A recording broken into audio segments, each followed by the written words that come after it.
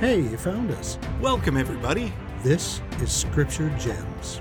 Hello and welcome to the show. My name is John Fulmer and this is my brother Jay. How's it going, John? We are two brothers who just can't get enough of the Scriptures. Yeah, we love them. This episode, we are going over the Come Follow Me lesson for March 8th through 14th, 2021. This is covering Doctrine and Covenants sections 23 through 26. And now, let's bring out the star of the show, the Scriptures. Hooray for the Scriptures. Oh, it's so great to see them. And now let's consult the Scripturematic 6000 to find out how long it will take to read this week's reading. 11 minutes, 21 seconds. But what would it be for the week? Well, that is the week. What? It'll just take you 11 minutes and 21 seconds to read all week. Oh, my goodness. If you want to break it up daily, Yeah, it'll take 1 minute and 37 seconds. Wow. So I think you can do that one. Yeah, again, short reading, more time for study. Indeed. Let's take a look at the time codes. This will walk us through section by section. And John, before we start, I've noticed what I consider to be an oversight. An oversight, you say? Yeah, see, one of the things that's really helpful in our scripture study is to learn the books of scripture. So, like the Book of Mormon has 15 books and the Old Testament has 39 and the New Testament 27. Well, one way to help, one of the really effective ways is to make a song out of it. And I noticed that in our children's songbook that there are really great songs to learn the books, but we don't have any song to learn the sections of the Doctrine and Covenants, and there's so many of them. So I've decided to fill that void. Yes, fill that void and have a song for learning the Doctrine and Covenants, the sections of the Doctrine and Covenants. Okay. So let me share it with you now for the first time. Here it is, and I hope this will make it into the children's songbook at some point. This is really going to help everybody. Starts like this. Section 1 is the preface of the Lord's book. Section 2 comes next, then take a look. It's 3, then 4, then 5, then 6, 7, 8, 9, 10, 11, and 12. It's very catchy. Just try to resist. Then it's 13, 14, 15, I think we better fast forward 16, a little bit of 17, 35, then 136. Wow. Section 137 is really great. And right after that comes 138, Official Declarations 1 and 2. That's all we have till we get something new. Wow. So what do you think? It's unique.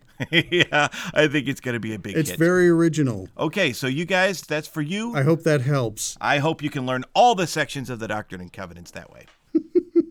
All right, well, let's get back to the lesson, shall we? Where we left off, the church has been restored. On April 6, 1830, Joseph and Oliver are sustained as the first elder and second elder, respectively, and the church learns by revelation that you must be baptized by proper authority. So those that were baptized in previous faiths would need to be rebaptized by one holding the priesthood. That brings us to Doctrine and Covenants, section 23. And let's take a look at what the Revelations in context tells us about this section. On April 6, 1830, at Fayette, New York, Joseph Smith formally organized what was then called the Church of Christ. Shortly afterward, he was approached by Oliver Cowdery, Hiram Smith, Samuel H. Smith, Joseph Smith Sr., and Joseph Knight Sr., each being anxious to know of the Lord what might be their respective duties in relation to this work. Joseph provided each of them with a brief personal revelation. Similar in context, length, and wording, the revelations appear to have been dictated one after the other. Acting as scribe, John Whitmer recorded each as a separate revelation, but when the revelations were published in the 1835 edition of the Doctrine and Covenants, they were combined into one section, which is now known as Doctrine and Covenants 23. So there you go. Now, what's interesting about this is that we don't really know exactly when this series of revelation was received. In the Joseph Smith Revelations book, they mentioned that Joseph Smith's history and other sources suggest that the revelations date between the April 6th organization and an April 11th meeting, both of which took place in Fayette Township, New York. So that's our best guess. It's possible that this was actually received even before Section 22. Again, that whole chronology problem that we've been having throughout the Doctrine and Covenants. It's hard to say. That's all right. We'll get better as we go. We will. And it should be interesting to note that the meeting on April 11th, that's a Sunday. So now we're on to the Sabbath worships. Nice. Well, so let's take a look in section 23, first couple of verses. This is a revelation, as we'll find, to Oliver Cowdery. Behold, I speak unto you, Oliver, a few words. Behold, thou art blessed, and art under no condemnation. But beware of pride, lest thou shouldst enter into temptation. Make known thy calling unto the church, and also before the world. And thy heart shall be opened to preach the truth from henceforth and forever. Amen. Wow. And see, that's just a short revelation. All of these are relatively short, but a lot of powerful wording in that one. From the Institute Manual, there's an expansion on the warning to beware of pride. This is a quote from President James E. Faust in the April 1996 General Conference. He says, quote, Oliver had great intellect and enjoyed marvelous spiritual blessings. However, over time, he forgot the Lord's warning, and pride entered into his heart. Brigham Young later said of this pride, I have seen men who belonged to this kingdom and who really thought that if they were not associated with it, it could not progress. One man especially, whom I now think of, was peculiarly gifted in self-reliance and general ability. He said as much to the prophet Joseph a number of times as to say that if he left this kingdom, it could not progress any further. I speak of Oliver Cowdery. He forsook it, and it still rolled on, and still triumphed over every opposing foe and bore off safely all those who clung to it. End quote. Now, whenever we have a warning to beware of pride, especially when it's focused on a specific person, we've really got to take it seriously. So, in Oliver's situation, as Brigham Young described him, he was incredibly capable, and that can be wonderful, but also very dangerous. So let me share with you a quote from the Institute Manual. Originally, it's an excerpt from the Church History in the Fullness of Times manual, but this is quoted from the Doctrine and Covenants Institute manual with a little lead-in. It says, in 1838, church leaders in Missouri charged Oliver Cowdery with persecuting church leaders with vexatious lawsuits, seeking to destroy the character of Joseph Smith, not abiding ecclesiastical authority in temporal affairs, selling lands in Jackson County, which was against counsel given by the Lord, and leaving his calling as assistant president of the church and turning to the practice of law. Oliver refused to appear before the council, but he answered by letter. He denied the church's right to dictate how he should conduct his life and asked that his fellowship with the church be ended. And so it was. He was excommunicated April 12, 1838. But 10 years later, November 12, 1848, he was rebaptized and passed away March 3, 1850, due to illness before he was able to join the body of saints in Utah. Now, I don't want to introduce those ideas now to bring us down. We still have a lot of great service that's going to be happening. But I think knowing this about Oliver puts a greater emphasis on that phrase in verse 1, but beware of pride, lest thou shouldst enter into temptation. Think of all that Oliver has seen and done, and what he will continue to see and do. If it can happen to Oliver, it can happen to any of us. That's a great warning for us all. Let's remember that he was the first baptized member of the church. Yeah. So let's go on to Hiram's revelation. This is in verse 3. Behold, I speak unto you, Hiram, a few words, for thou art also under no condemnation, and thy heart is opened, and thy tongue loosed, and thy calling is to exhortation, and to strengthen the church continually. Wherefore thy duty is unto the church forever, and this because of thy family. Amen. Now, interesting thought here. Do you remember when we studied Doctrine and Covenants, section 11? This was another revelation to Hiram Smith, where in verse 21, he's told, seek not to declare my word, but first seek to obtain my word, and then shall your tongue be loosed. Look at that verse again. Verse 3, thy tongue loosed. Yeah. It would seem that Hiram successfully obtained his word, and he's ready to go. That's wonderful.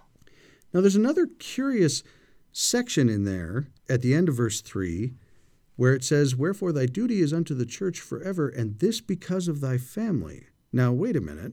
Hiram, Samuel, and Joseph Smith Sr. are certainly a part of the same family, but Hiram is the only one that gets this phrase. And I'm not really sure why that phrase is there, but it's interesting to think about in context of Hiram Smith's posterity, where he has had several apostles in his line. He has had two presidents of the church, Joseph F. Smith and Joseph Fielding Smith. And there's another tribute to Hiram's family that I found in the Institute manual, and it's from Elder M. Russell Ballard, which is interesting, seeing as Elder Ballard is the second great-grandson of Hiram Smith through Elder Ballard's mother. He explained how Hiram strengthened the church and sustained his brother, the prophet. This is from October 1995 General Conference. He says, quote, "Throughout Hiram's life, the forces of evil combined against him in an attempt to defeat him, or at least to prompt him to stray off course. After his older brother Alvin's death in 1823, Hiram bore significant responsibility in the Smith family. At the same time, he assisted and served his brother Joseph, the prophet, throughout the long and arduous process of the restoration. Ultimately, he joined Joseph and other martyrs of past gospel dispensations. His blood was shed as his final testimony to the world. Through it all, Hiram stood firm. He knew the course his life would take, and he consciously chose to follow it. To Joseph, Hiram became companion, protector, provider, confidant, and eventually joined him as a martyr. Unjust persecution engulfed them throughout their lives. Although he was older, Hiram recognized his brother's divine mantle. While he gave Joseph strong counsel on occasion, Hiram always deferred to his younger brother. Speaking to his brother, Joseph once said, "Brother Hiram, what a faithful heart you have got. Oh, may the eternal Jehovah crown eternal blessings upon your head as a reward for the care you have had for my soul. Oh, how many are the sorrows we have shared together." Hiram gave unfailing service to the church, end quote. Certainly a remarkable person, Hiram Smith. Well, and what a remarkable reminder that our place may not be out front. Right. But serve where we are called to serve, because the glory is to the kingdom, not for ourselves. Agreed. Now, in verse 4, we have the revelation to Samuel, Joseph's brother. It says, "Behold, I speak a few words unto you, Samuel, for thou also art under no condemnation, and thy calling is to exhortation, and to strengthen the church. And thou art not as yet called to preach before the world. Amen." Now, you may recall that Samuel is one of the 8 witnesses, and while he wasn't yet called at that moment, he would be the first official missionary to the church in a couple of months. Yep. So June 9th, 1830, he will begin that. So again, another example of, I assume, time to prepare before he's sent out to preach. And then in verse 5, we've got Joseph Smith Sr.'s revelation. Verse 5 says, "Behold, I speak a few words unto you, Joseph, for thou also art under no condemnation, and thy calling also is to exhortation and to strengthen the church. And this is thy duty from henceforth and forever. Amen." Now, for Hiram, Samuel, Joseph Sr., each was called to exhortation and to strengthen the church. It's exciting, but I think it's extra exciting when you think that they're joined in this calling as members of the same family. And then we're at 6 and 7. This is to Joseph Knight Sr. Verse 6, "Behold, I manifest unto you, Joseph Knight, by these words, that you must take up your cross, in the which you must pray vocally before the world, as well as in secret, and in your family, and among your friends, and in all places. And behold, it is your duty to unite with the true church, and give your language to exhortation continually, that you may receive the reward of the laborer. Amen. Now notice that Joseph Knight Sr.'s revelation is the only one that does not contain the words, "Thou art under no condemnation." And perhaps this is directly related to the admonition to unite to the true church. Oliver, Hiram, Samuel, and Joseph Smith Sr. had all been baptized at this point. Joseph Knight Sr. had not yet. Maybe he felt he didn't need to be baptized. Doctrine and Covenants 22 was still a few days away. But I think it's important to know that he felt a desire to be baptized with others on the day the church was organized. But he refrained because he wanted to study the Book of Mormon further. He later wrote, "I should have felt better if I had gone forward to be baptized." This information is from an Ensign article from 1978 by Larry Porter on the Joseph Knight family. We recommended this back in section 12 in that episode, so recommend it if you haven't read it. Mm-hmm. Now, Joseph Knight was baptized a few months after this revelation was received. Notice also, though, before we move on, the desire the Lord had to bless Joseph Knight Sr. at the end there. He says, "That you may receive the reward of the laborer. I am giving you this counsel, this direction, these commandments, so that you can receive the reward." I think that has got to be a great reminder for each of us when the Lord calls us to serve. So let's go on to section 24. Let's take a look at this revelation from Saints, Volume 1, Chapter 9. Let's talk about a little bit of the background. It says, in late June 1830, Emma traveled with Joseph and Oliver to Colesville. Word of Joseph's miracle that spring had spread throughout the area, and now the Knights and several other families wanted to join the church. Quick sidebar here. The miracle that they're referring to is the miraculous healing of Joseph and Polly Knight's son, Newell. And that story is a really good one. It's earlier in that chapter, and I recommend you read it, but we won't cover it right now. Back to the quote. Emma was also ready to be baptized. Like the Knights, she believed in the restored gospel and in her husband's prophetic call, but she had not yet joined the church. After arriving in Colesville, Joseph worked with others to dam a nearby stream so they could hold a baptismal meeting the following day. When the morning came, however, they discovered that someone had wrecked the dam overnight to prevent the baptisms from taking place.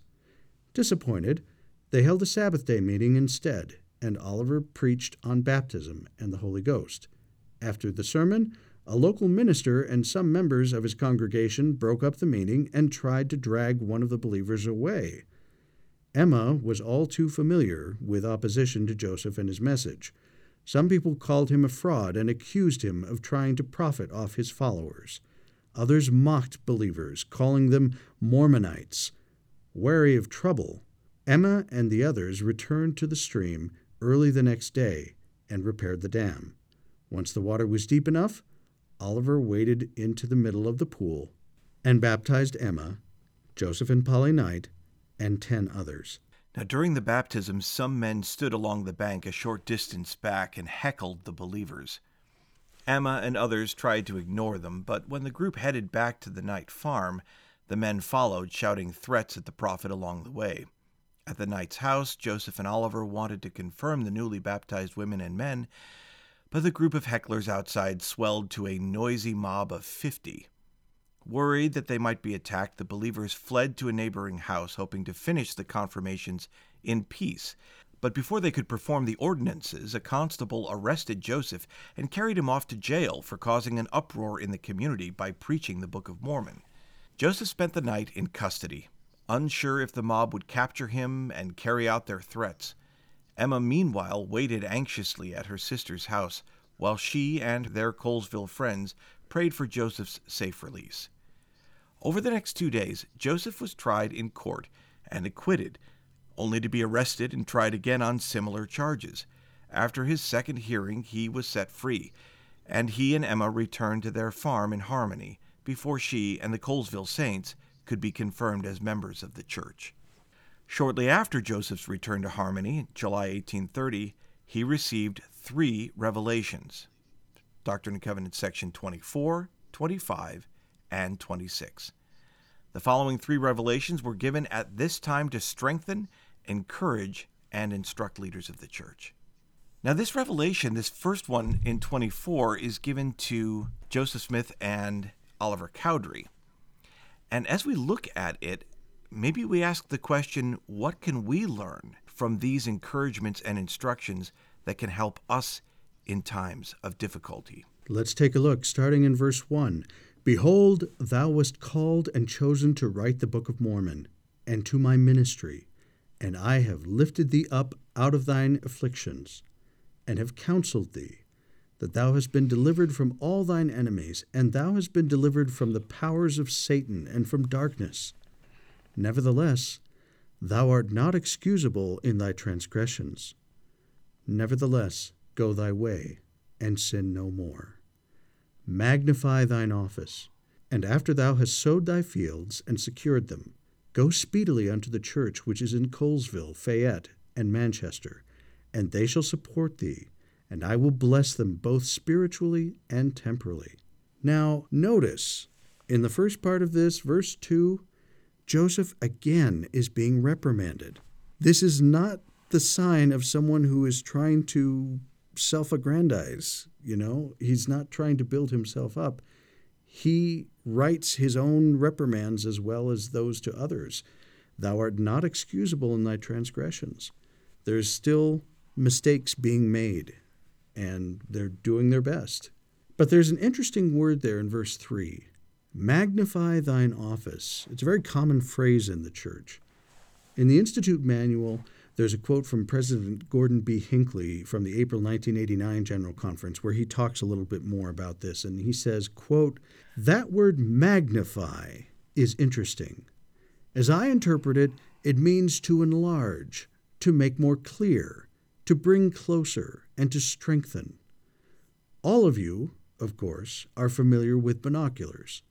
When you put the lenses to your eyes and focus them, you magnify and, in effect, bring closer all within your field of vision. But if you turn them around and look through the other end, you diminish and make more distant that which you see. So it is with our actions as holders of the priesthood. When we live up to our high and holy calling, when we show love for God through service to fellow men, when we use our strength and talents to build faith and spread truth, we magnify our priesthood. When, on the other hand, we live lives of selfishness, when we indulge in sin, when we set our sights only on the things of the world rather than on the things of God, we diminish our priesthood. End quote. Great point. The Lord continues to go on and give counsel in verse 6. And it shall be given thee in the very moment what thou shalt speak and write, and they shall hear it, or I will send unto them a cursing instead of a blessing. He's speaking in reference there to the saints in Colesville. And again, that's a great lesson for us all. We have the option to choose blessings or cursings. Well, and not only that, the reassurance that the Lord will give unto Joseph in the very moment what he shall speak and write, and they shall hear it. So in other words, he's reminded that this is the Lord's work, and if the Lord needs him to say something, he will give it the very moment that he needs to speak it. Well, and if we understand that, then these next verses have even more power, starting in verse 8. Be patient in afflictions, for thou shalt have many, but endure them. For lo, I am with thee, even to the end of thy days. And in temporal labors thou shalt not have strength, for this is not thy calling. Attend to thy calling, and thou shalt have wherewith to magnify thine office, and to expound all scriptures, and to continue in laying on the hands and confirming the churches. This has to be a couple of the most ominous verses in all of Scripture. Well, a blend maybe of ominous and comfort. Well, sure. There is comfort, but my goodness, be patient in afflictions, for thou shalt have many. So here's a warning. Yeah, you've had afflictions up to this point, you're going to have a lot more. Also, in temporal labors thou shalt not have strength, for this is not thy calling. In other words, although you're trying your best to provide a living for your family and succeed, from a wealth perspective, that's not going to work out for you. Yeah. That's not the reason you're here. Yeah, and that's got to be tough, too. It does have to be tough. For some people, that is their calling. Exactly. And those resources come. Not only that, but this has got to be discouraging for Emma to hear, too. Yeah, because sure she needs to realize that this is not the end of their afflictions and that they are not going to, how shall I say, live comfortably. Yeah, they'll continue to struggle. Yeah. Yeah, I know. Think about the kind of person it takes to be able to handle that. I guess we'll find out a little bit more in our next section. Absolutely. Well, there's a quote that I wanted to include to that end in the Institute manual from then Elder Dallin H. Oaks. This is from April 1996 General Conference. He says, quote, Joseph Smith was almost continually on the edge of financial distress. In the midst of trying to fulfill the staggering responsibilities of his sacred calling, he had to labor as a farmer or merchant to provide a living for his family. He did this without the remarkable spiritual gifts that sustained him in his prophetic calling. The Lord had advised him that in temporal labors thou shalt not have strength, for this is not thy calling. End quote. So in other words, what Elder Oaks is saying is the prophecy was fulfilled. Joseph was never, as the world would say, successful in his labors. And worldly things. So again, like we talked about with Hiram, fulfill your calling, where the Lord places you in the kingdom, because what's most important is the kingdom. Going forward, these next few verses, note the blessings promised to Oliver if he would continue faithful in doing what the Lord asked. Phrases like in verse 10, I am with him to the end. In verse 11, in me he shall have glory. And in verse 12, I will give unto him strength such as is not known among men. Wow. Now, in verses 13 through 15, the seminary manual gives a great summary. It says, the Lord instructed Joseph Smith and Oliver Cowdery regarding miracles they could perform in his name. He also told them about protection they could receive when people opposed them. The Lord gave them some instructions that were different from instructions missionaries receive today. For example, he gave them permission to cast off the dust of their feet as a testimony against those who would not receive them in verse 15. This practice is reserved for extreme circumstances. Full-time missionaries are not authorized to do this today. Joseph Smith and Oliver Cowdery were also commanded to take no purse nor scrip in verse 18, meaning that they traveled without money and relying on the goodness of church members and others to provide food and shelter. Today, full-time missionaries are not commanded to go without purse or scrip. And there's also an interesting phrase in verse 13, require not miracles. What does that mean? Well, many Christians at this time sought out demonstrations of gifts of the Spirit, etc. The Lord is explaining that this is not appropriate. A further note about casting off the dust of your feet comes from the Institute manual. This is a quote from Jesus the Christ by Elder James E. Talmage. He says, quote, to ceremonially shake the dust from one's feet as a testimony against another was understood by the Jews to symbolize a cessation of fellowship and a renunciation of all responsibility for consequences that might follow. It became an ordinance of accusation and testimony by the Lord's instructions to his apostles. In the current dispensation, the Lord has similarly directed his authorized servants to so testify against those who willfully and maliciously oppose the truth when authoritatively presented. The responsibility of testifying before the Lord by this accusing symbol is so great that the means may be employed only under unusual and extreme conditions, as the Spirit of the Lord may direct. End quote. Well, that brings us then to Doctrine and Covenants, section 25. Let's take a look at an introduction to this section from Saints, volume 1, in chapter 9. The Revelation, Doctrine and Covenants 24, left much uncertainty in Emma's life.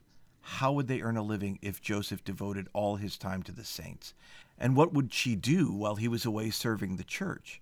Was she supposed to stay at home, or did the Lord want her to go with him? And if he did, what would be her role in the church? Knowing Emma's desire for guidance, the Lord spoke to her in a revelation given through Joseph. He forgave her sins and called her an elect lady. He directed her to go with Joseph in his travels and promised, "Thou shalt be ordained under his hand to expound scriptures and to exhort the church." He also calmed her fears about their finances. "Thou needest not fear," he assured her, "for thy husband shall support thee." The Lord then instructed her to make a selection of sacred hymns for the church. "For my soul delighteth in the song of the heart," he said. Now, this is a distinctive section in that it's the first recorded revelation directly given to a woman in the Doctrine and Covenants. Yet, the revelation is, as it says in verse 16, God's voice unto all. So now let's take a look at this revelation. In verse 2, "A revelation I give unto you concerning my will, and if thou art faithful, and walk in the paths of virtue before me, I will preserve thy life, and thou shalt receive an inheritance in Zion. Behold, thy sins are forgiven thee, and thou art an elect lady whom I have called." Now that's a neat phrase. That comes from 2 John, the very first verse, elect lady. From Revelations in Context, we get in 1842, Joseph Smith read the revelation to Emma at the organizational meeting of the Relief Society.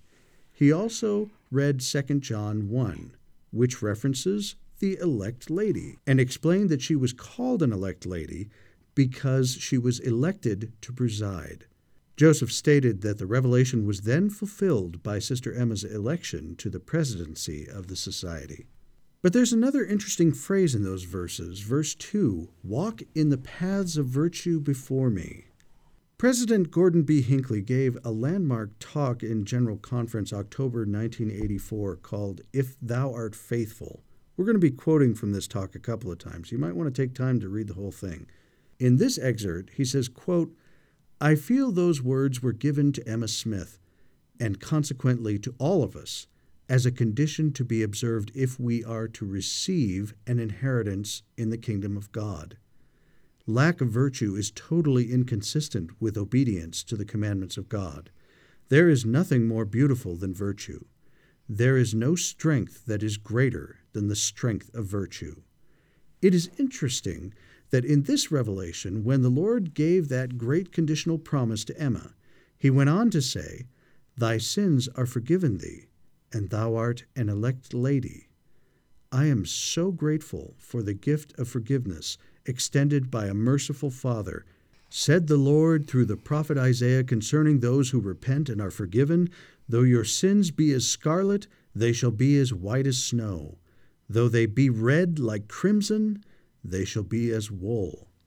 To any within the sound of my voice who may be grieving over serious mistakes in their lives, I hold out the assurance given anciently and in modern revelation that where there is repentance, there may be forgiveness.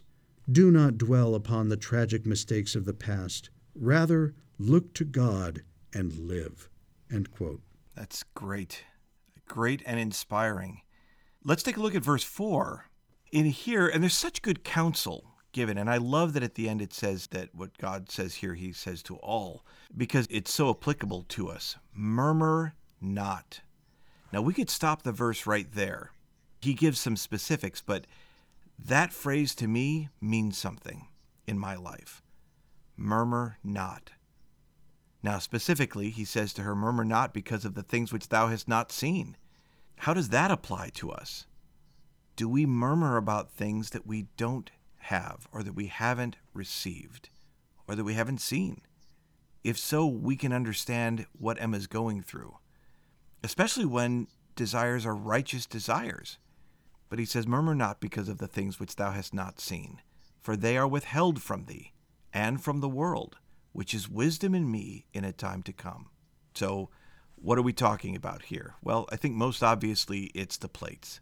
You would think that of anybody, Emma, especially since she served as a scribe, that she would get to see the plates. But again, to what end? What is her calling in the church? What's the office of her calling? And the Lord makes that clear next. In verse 5, the office of thy calling shall be for a comfort unto my servant Joseph Smith Jr., thy husband, in his afflictions, with consoling words in the spirit of meekness. Considering the challenges that they're going to have and have had, this is no small calling. And how important. If you've been on the other side of this, where you've been serving in a capacity that's been so difficult for you, and to have somebody who can console you, help you in your afflictions in the spirit of meekness, what a blessing. In that same talk John was just quoting in General Conference 1984, President Gordon B. Hinckley, referring to verse 5, says, "That is interesting language. She was his wife, his companion, his strength in his afflictions. She was to comfort with consoling words given in a spirit of meekness. I see in that the challenge to every woman who is a wife to set the tone of that which is spoken in the home." There is so much of argument in the homes of the people. It is so destructive. It is so corrosive. It leads only to bitterness, heartbreak, and tears.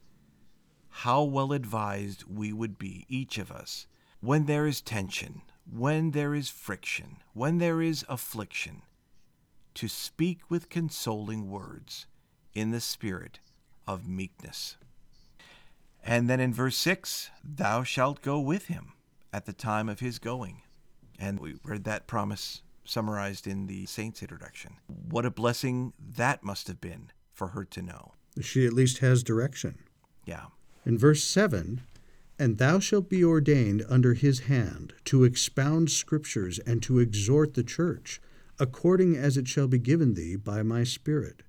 For he shall lay his hands upon thee, and thou shalt receive the Holy Ghost, and thy time shall be given to writing and to learning much. That's a pretty powerful promise. From Joseph Smith's Revelations. When the Female Relief Society of Nauvoo was founded in 1842, and the members selected Emma as the president, Joseph Smith read this revelation to those who were present and explained that Emma had been ordained at the time the revelation was given to expound the scriptures to all and to teach the female part of community. That notion of being ordained perhaps needs a little bit of clarification. From the Institute Manual, there's a quote from President Joseph Fielding Smith from Church History and Modern Revelation, where he says, quote, "The term ordain was used generally in the early days of the church in reference to both ordination and setting apart. Men holding the priesthood were said to have been ordained to preside over branches and to perform special work. Sisters also were said to have been ordained when they were called to some special duty or responsibility. In later years, we developed a distinction between ordain and setting apart. This saying that Emma Smith was ordained to expound Scripture does not mean that she had conferred upon her the priesthood, but that she was set apart to this calling, which found its fulfillment in the Relief Society of the Church." End quote. Going on in verse 9, and thou needest not fear, for thy husband shall support thee in the church, which is a great note considering that we do have a kind of a back and forth here of her supporting him and him supporting her. He goes on, for unto them is his calling, speaking of the church, that all things might be revealed unto them, whatsoever I will, according to their faith. And verily I say unto thee, that thou shalt lay aside the things of this world, and seek for the things of a better. Sister Julie B. Beck, former Relief Society General President, taught the following regarding Emma's role in the restoration. This is from the Institute Manual. As the Lord began restoring his church through the prophet Joseph Smith, he again, as he did anciently, included women in the pattern of discipleship. A few months after the church was formally organized, the Lord revealed that Emma Smith was to be set apart as a leader and teacher in the church, and as an official helper to her husband, the prophet. In her calling to help the Lord build his kingdom, she was given instructions about how to increase her faith and personal righteousness, how to strengthen her family and her home, and how to serve others. I hope my granddaughters will understand that from the day the gospel began to be restored in this dispensation, the Lord has needed faithful women to participate as his disciples. This talk can be found, by the way, in the October 2011 General Conference. Now, speaking of General Conference, let's go back to the October 1984 talk that we've been referencing from President Gordon B. Hinckley. He commented on the Lord's instructions to Emma Smith in the Doctrine and Covenants, section 25, verse 10, and this quote can be found in the Institute Manual. He said, "I feel he was not telling Emma that she should not feel concerned about a place to live, food on her table, and clothing. He was saying to her that she should not be obsessed with these things, as so many of us are wont to be. He was telling her to get her thoughts on the higher things of life, the things of righteousness and goodness, matters of charity and love for others, the things of eternity." Well, let's take a look at the next couple of verses, 11 and 12. These are some favorites of mine as they pertain directly to music. Verse 11, "And it shall be given thee also to make a selection of sacred hymns, as it shall be given thee, which is pleasing unto me, to be had in my church. For my soul delighteth in the song of the heart, yea, the song of the righteous is a prayer unto me, and it shall be answered with a blessing upon their heads."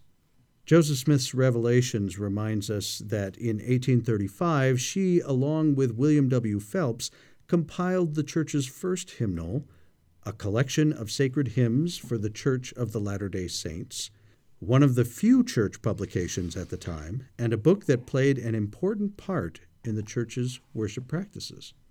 The Doctrine and Covenants Institute Manual reminds us that in 1835, the first hymnal of the church was published in Kirtland, Ohio, and the title page identifies Emma Smith as having selected the hymns.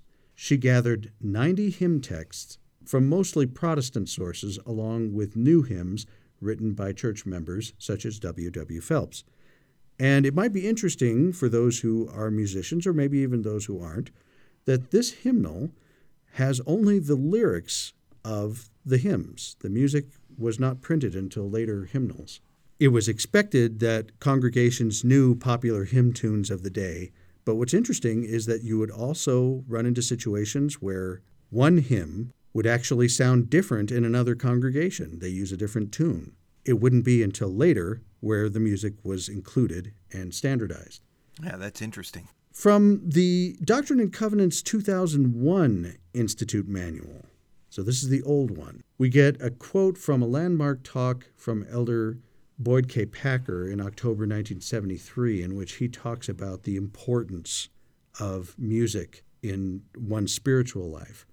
He says, quote, "Choose from among the sacred music of the church a favorite hymn, one with words that are uplifting and music that is reverent, one that makes you feel something akin to inspiration. Remember President Lee's counsel. Perhaps I Am a Child of God would do. Go over it in your mind carefully. Memorize it. Even though you have had no musical training, you can think through a hymn. Now use this hymn as the place for your thoughts to go. Make it your emergency channel. Whenever you find these shady actors have slipped from the sidelines of your thinking onto the stage of your mind, put on this record, as it were." And as a side note to you younger generations, a record is an analog audio recording on a vinyl disc. Ask your parents about it. Maybe your grandparents. Yeah. Back to the quote. "As the music begins, and as the words form in your thoughts, the unworthy ones will slip shamefully away. It will change the whole mood on the stage of your mind, because it is uplifting and clean. The baser thoughts will disappear, for while virtue, by choice, will not associate with filth, evil cannot tolerate the presence of light.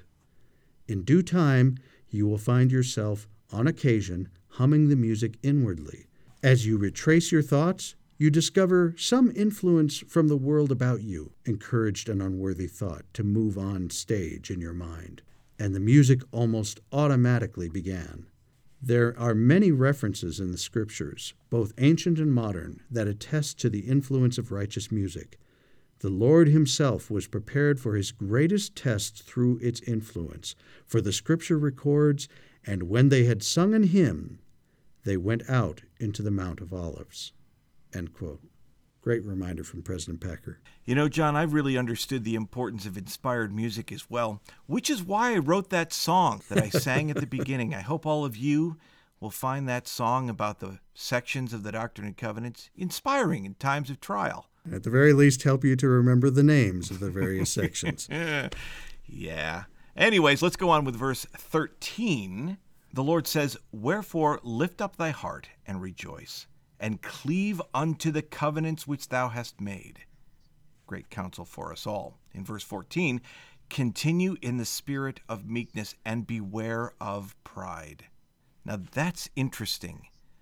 Of the counsel that's been given to people, there's only two people that were given the counsel to beware of pride in this grouping today.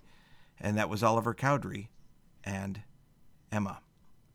Going on, "Let thy soul delight in thy husband, and the glory which shall come upon him." Again, to emphasize that point, whether it's Hiram with Joseph, whether it's Oliver with Joseph, sometimes we are out in front and sometimes we're behind the scenes. Service in the gospel is not for our glory, but for the glory of God.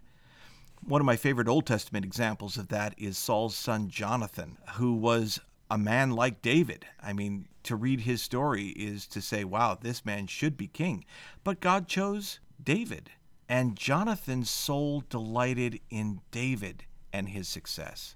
So whatever our role is, be the best at it. Remember that our glory is the glory of God.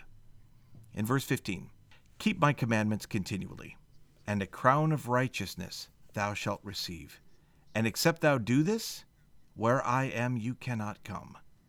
And verily, verily I say unto you, that this is my voice unto all." Amen. There's that last admonition that lest we think that this revelation is just for Emma. Yeah. I mean, parts of it are, certainly. Yep. But this is his voice to everyone. Yeah. There's a quote that I wanted to include from the Institute manual. This comes from President Russell M. Nelson from his talk in General Conference, October 2015. He says, quote, "The women of this dispensation are distinct from the women of any other because this dispensation is distinct from any other. This distinction brings both privileges and responsibilities. In 1979, President Spencer W. Kimball made a profound prophecy about the impact that covenant-keeping women would have on the future of the Lord's church. He prophesied, much of the major growth that is coming to the church in the last days will come because many of the good women of the world will be drawn to the church in large numbers. This will happen to the degree that the women of the church reflect righteousness and articulateness in their lives, and to the degree that the women of the church are seen as distinct and different in happy ways from the women of the world. My dear sisters, you who are vital associates during this winding up scene, the day that President Kimball foresaw is today. You are the women he foresaw. Your virtue, light, love, knowledge, courage, character, faith, and righteous lives will draw good women of the world, along with their families, to the church in unprecedented numbers. We, your brethren, need your strength, your conversion, your conviction, your ability to lead, your wisdom, and your voices. The kingdom of God is not and cannot be complete without women who make sacred covenants and then keep them. Women who can speak with the power and authority of God.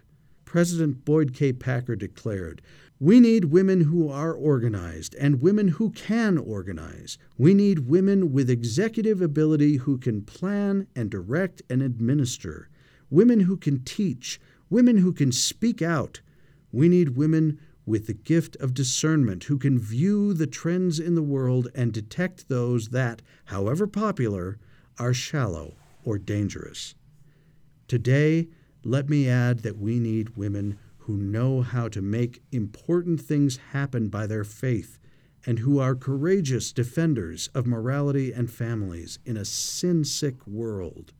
We need women who are devoted to shepherding God's children along the covenant path toward exaltation, women who know how to receive personal revelation, who understand the power and peace of the temple endowment, women who know how to call upon the powers of heaven to protect and strengthen children and families, women who teach fearlessly." End quote. Amen to that. Thank you, President Nelson. Yeah, wonderful. You know, when you're reading that, I don't know if the rest of you felt this way, but as we listened to his words, my mind was called to those women who made such a major impact on my life and the course of my life, and what a power and what gratitude I felt. Well, this brings us to Doctrine and Covenants 26. Let me give you a little bit by way of introduction from the Institute manual. In Colesville, New York, some newly baptized members were not confirmed after their baptism because of mob persecution and the arrest of the prophet on false charges of being a disorderly person, of setting the country in an uproar by preaching the Book of Mormon. In July 1830, the Lord instructed the prophet Joseph Smith, Oliver Cowdery, and John Whitmer to return to Colesville and confirm the baptized individuals there. Newell Knight recorded, "This revelation was a great consolation to the little band of brethren and sisters at Colesville after having been abandoned from time to time by the servants of God in consequence of the wickedness of the wicked who were constantly seeking to destroy the work of God from the earth." So let's take a look at this revelation. Now, as you can see, it's pretty short, but very powerful.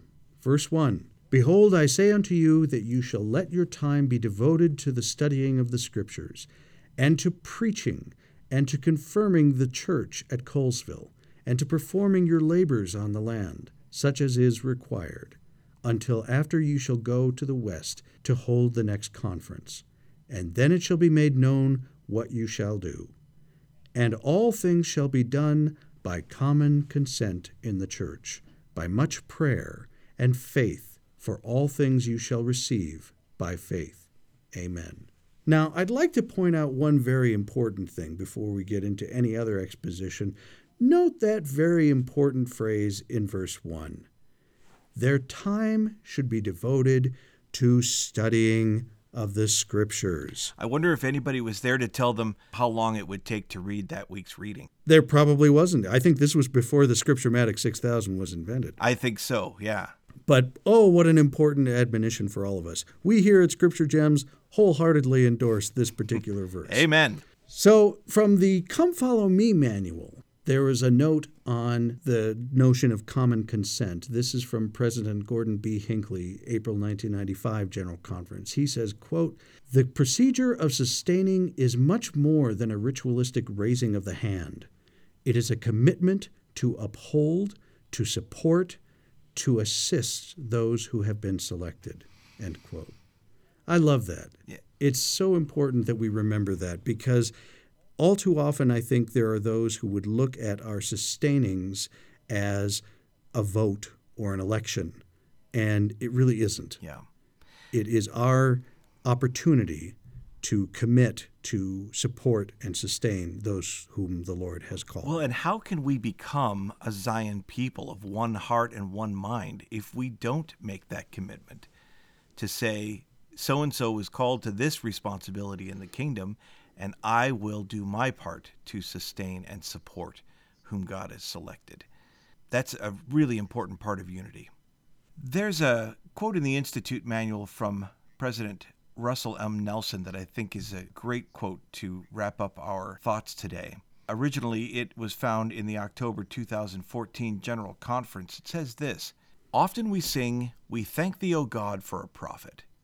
Do you and I really understand what that means? Imagine the privilege the Lord has given us of sustaining his prophet, whose counsel will be untainted, unvarnished, unmotivated by any personal aspiration, and utterly true. How do we really sustain a prophet?" Long before he became president of the church, President Joseph F. Smith explained, "It is an important duty resting upon the saints who sustain the authorities of the church to do so not only by the lifting of the hand, the mere form, but in deed and in truth. Well, thank you, President Nelson. And I think it's about time that our lesson is done. All in favor? Any opposed? By common consent, we're wrapping up our lesson today. What a great blessing. And it's hard to even think about how to sum up except that there is a God in heaven, and this is his living church, and he cares about each one of us. Listen to his counsel. What were you inspired by today? What were you inspired by in this week's reading? What words from living prophets or from the Doctrine and Covenants will change you this week to be a better follower of Jesus Christ? That's a wonderful thing to consider. Keep reading your scriptures and remember those extra resources. When we have this extra time to read, let's take the time to look at Revelations in context. You know, that little symbol up by the chapter heading. Or look at Joseph Smith's Revelations. Or look at saints. These are all wonderful resources, or church history in the fullness of times. They will help us understand the context around these revelations to help form the Lord's restored church. And we'll talk more about that in our next lesson. We'll see you then. This podcast is not officially affiliated with the Church of Jesus Christ of Latter-day Saints. But we're really big fans.